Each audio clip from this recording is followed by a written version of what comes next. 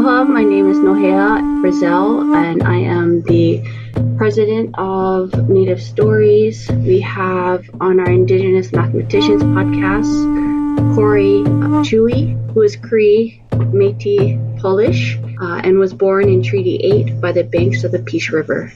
She is the manager of Indigenous engagement at the Spark Science Center, focusing on bringing together multiple ways of knowing science. Kori is on an ongoing journey to reconnect with and learn from the knowings of the land, as well as helping others connect with the complexities of these knowings alongside Western science. Her PhD is in story mathematics, and through her research, she has worked with children and Treaty 7 elders to explore the mathematics within Indigenous stories. Welcome, Kori. Thank you so much for having me here. My first question, because as reading this, I'm not sure what Treaty 7 and Treaty 8 is. Can you give us some background on what that is? Absolutely. Yeah, it's a good question. Here in Canada, there's some different, not all of Canada, but there are different treaties that were signed across Canada between local Indigenous communities and the settlers that came. Often those were not signed within the best of intentions, as we may know, but it allows for us to understand the original caretakers, we say, of the lands. Basically, it sounds like it was a Treaty 1, 2, 3, 4, 5, 6 and ongoing. Yeah. It's like an amendment to a contract. Yeah. For like where you're from. I see. Okay. Yeah. Treaty 7 is in southern Alberta. Southern Alberta. So on our Indigenous Mathematicians podcast, we always ask these 6 questions. So we'll jump right into them. Who are the ancestors that you are grateful for? I love this question. So I'd like to first acknowledge my Cree Métis ancestors on my mother's side. They're part of the Jobin family. And it's really interesting. A lot of the relatives that I have on that side were message carriers between communities, and, sharing different stories and messages between, Métis and Cree and settler communities during wars or battles or whatnot, which is kind of interesting. And I kind of see myself doing that, connecting different ways of knowing, being and doing science, so which is kind of cool. And I'd also like to, I think that we often think of ancestors as our relatives or humans, but I also think of ancestors as, the trees, the animals, and what's around us. And I'm grateful for some of the plant ancestors here on these lands, the spruce and the cottonwood ancestors that have gifted me different medicines to help myself and to help community. So, yeah, those are the ancestors that I'm grateful for. Awesome. Thank you for sharing. Going to the next question, how did you get into math? What did your journey look like? What inspired you and why? And just kind of like, why math? Why math? Absolutely. I never connected with math in school. I think I failed math at least once in high school. And definitely didn't do anything in my undergrad, unless I had to with math. But then I was... somehow, long story short, ended up at doing my master's in England and was trying to figure out a specialization to do. And I came across this body tally counting system, like a number system, out of Papua New Guinea. And I don't know if you've ever seen this. You can Google it. It's very cool. And it's, like Papua New Guinea, there's hundreds of languages. And I found out there's hundreds as well as counting systems. And different communities count on their entire body, from not just their fingers, but their head, their eyes, their body, and some of them all parts, if you get what I'm saying. But it really made me think about and question how I learned math in school. Like back when I was in school, you weren't allowed to count on your fingers. Like, I guess you're allowed to now, which is cool. But I learned to... Can I ask you, what was your bachelor's in? Oh. Because you were going to go... That was a long time ago. I think it was like Greek and Roman history or something I definitely didn't use. Nothing close to math. Okay. No, like sociology. Yeah, I think I had to take a stats class or something. Okay. So no math. The opposite. I tried, seemingly. But yeah, looking at this this body tally counting system and how learning that these different communities connected numbers with their body. And, as each community had a different number system, it became you're translating between different bases, but you're also connecting with, people on a more experiential human level. And then the more I thought about it, the more, if there's always a number connected, say, to your belly button, then there's going to be a story attached to that. So like that number would always have a connection, say, with your mother, say, a matrilineal line, and it would have a significance. And was thinking, how much different would my life be if I learned math and learned numbers, more specifically, in a way that was relational, that was community-based, that wasn't abstract. And then I just, that was my master's. And then I'm like, well, I got to continue this. So I did my PhD and started to ask the questions of, what, if this is happening in Papua New Guinea, obviously it's going to be everywhere. And therefore, what worldviews, what perspectives and ways of doing mathematics are missing or are suppressed, let's be honest. And what does this mean? And I thought, how can I, reconnect with these more human, more cultural, land-based, story-based aspects of mathematics?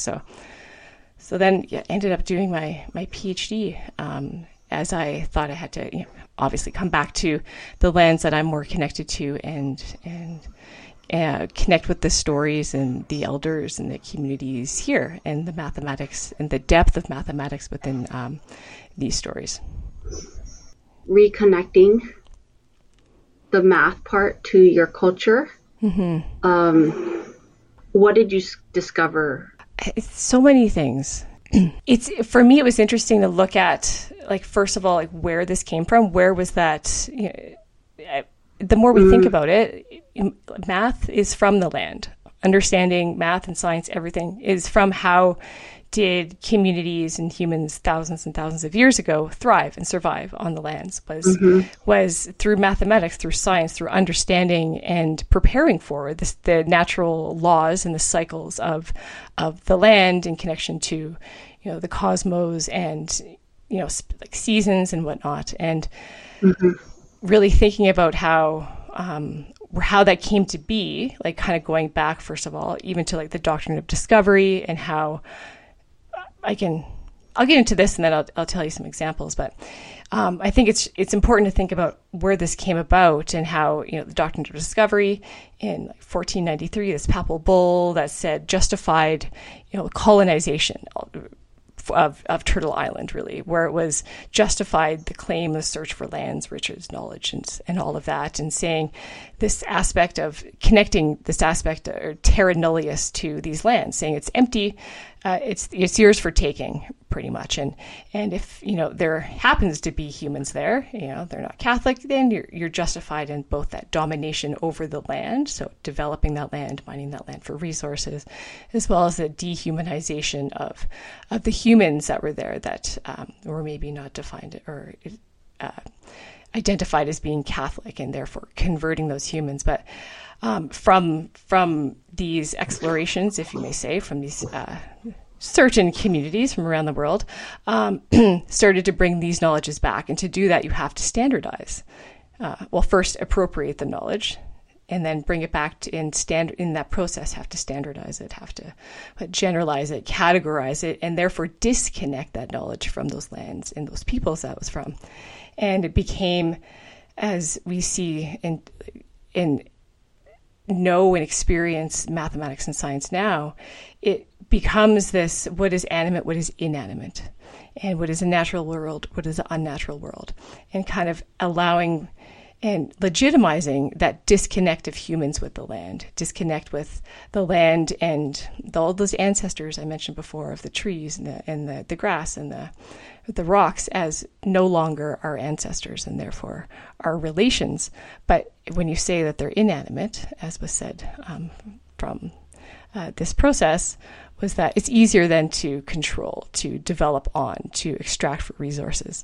And unfortunately, that's kind of how mathematics, how science has justified and legitimized how the processes and methods of the a singular process and method as being correct of doing mathematics and sciences. So as I learned more about that, I began to think about going back to what are the origins and like those creation stories and connections to the math and the science within the stories of these lands.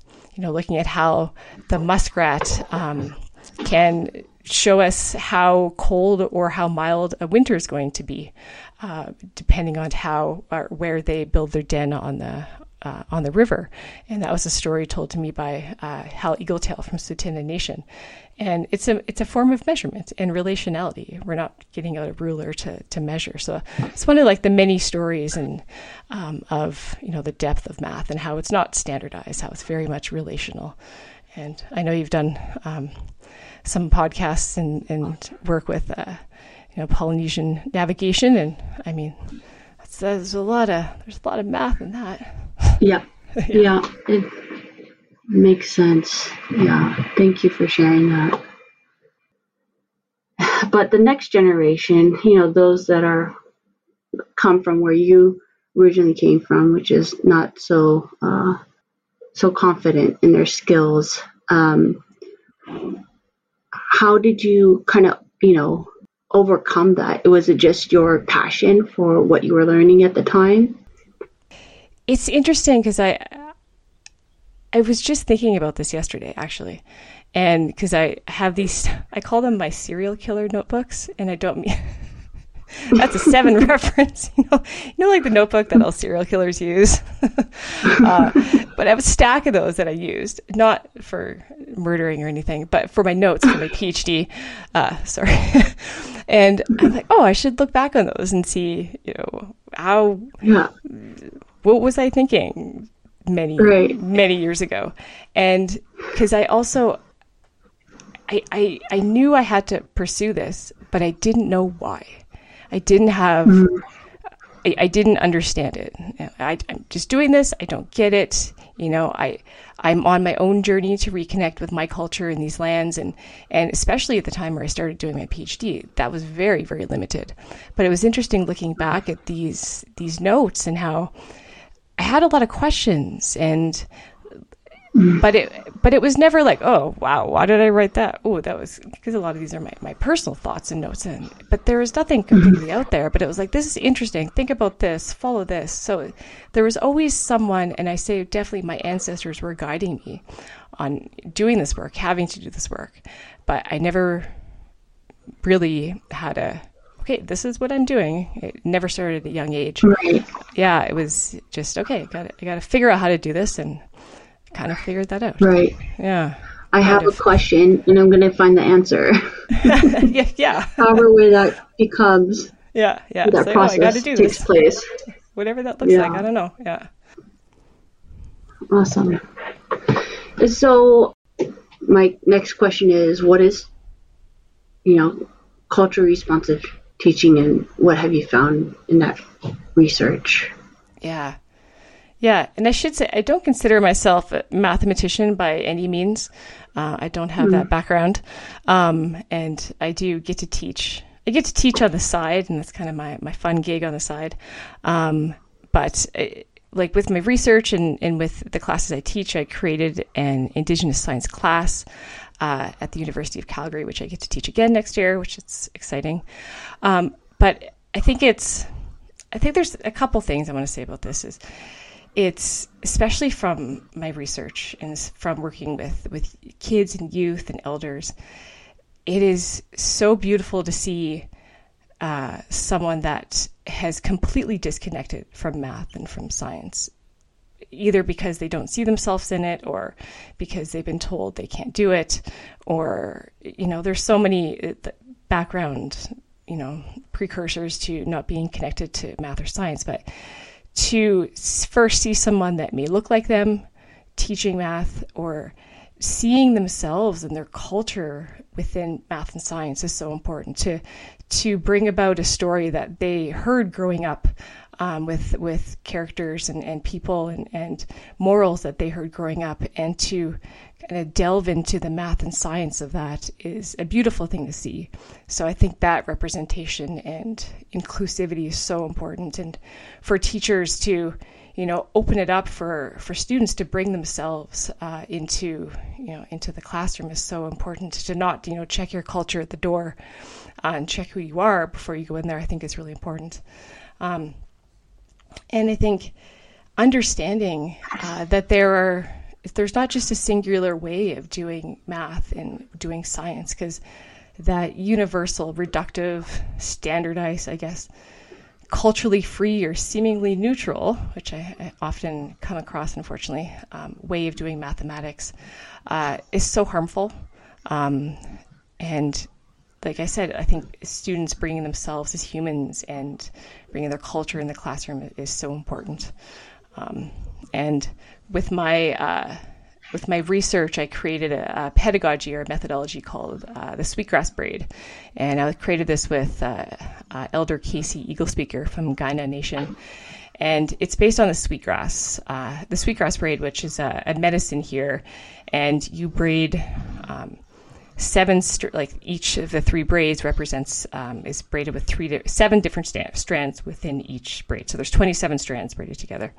And if you take just one piece of grass itself, just alone, it's very weak, right? Just like one way of knowing or doing mathematics or one person is weak, but as you braid it together, it becomes stronger together, creates a community. So I say within that pedagogy, there's 3 ways that I see as doing mathematics and doing math and science within a more holistic relational way is really bringing into the math classroom the land and the ancestors from those places and those indigenous ways of knowing from that specific land and those teachings, bringing those in.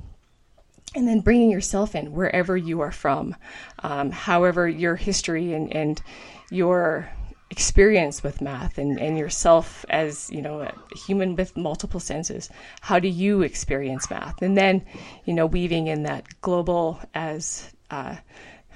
I know Ed Doolittle says, I love his term global mathematics or global science as opposed to Western or Eurocentric science. So credit Ed with that one. But looking at obviously it's a very valid way of doing mathematics, but it's not the only way. So those 3 ways of knowing, being, and doing math together, supporting one another, still retaining integrity and creating that strength in that community. So I think that within itself allows for a more culturally responsive classroom, because you're not just connecting with those mathematical stories from the land, but also with yourself and your experiences, your own culture, whatever that may be, as well as with that global mathematics. Yeah. Mindset. Yeah, that makes sense. So, speaking of those classes, are there any projects that you want to keep us in the loop about? And are those classes online? Are you in person, or how does that work if somebody wanted to learn more? Yeah, they are in person, unfortunately. I do.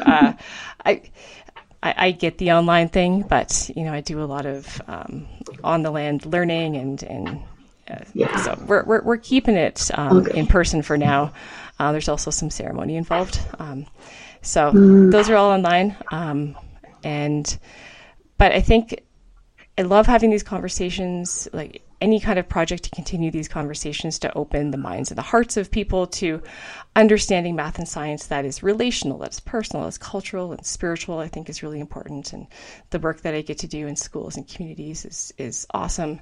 And, the work that I do as well at the Telespark Science Center in Calgary, I get to not just teach the stuff, but actually build exhibits and experiences that bring about Indigenous science and math, which is very cool. It's a very unique thing that I get to do. And I like how it allows, especially science centers, let's be honest, they're quite colonial. So it's a place where many people don't see themselves, or don't see themselves welcome. So for me, it's how can I bring in Indigenous people to see the depth of, again, science within their culture, but also everybody. I think everybody needs to understand how complex these ways of knowing are. And I get to work with a lot of elders, knowledge keepers, and it is their voices and their perspectives that are the focus of that work. And yeah, I'm excited I have a new podcast called Ancestral Science. So get to have these conversations on a regular basis and amplify these voices and like I mentioned, better understand the knowings and the teachings from the ancestors, from the human ancestors to the animals and the stars and the tree ancestors. And we get to... And you also have a website. Yes, slowly working on the website. Circle. Yeah, Relational Science Circle. I call it Relational Science because it's everything's related. Everything's related in the circle, and we can all learn from one another. So that's in development, so stay tuned for that. But there's a lot of resources and different events and whatnot that will be posted on that. Okay.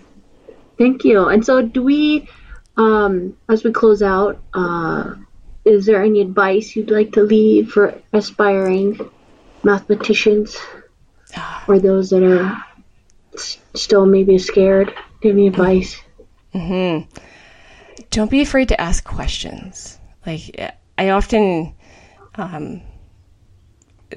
there's often a sense of, processes or methods or whatnot, practices are seemingly set in stone. They can't be changed. We have to work around it.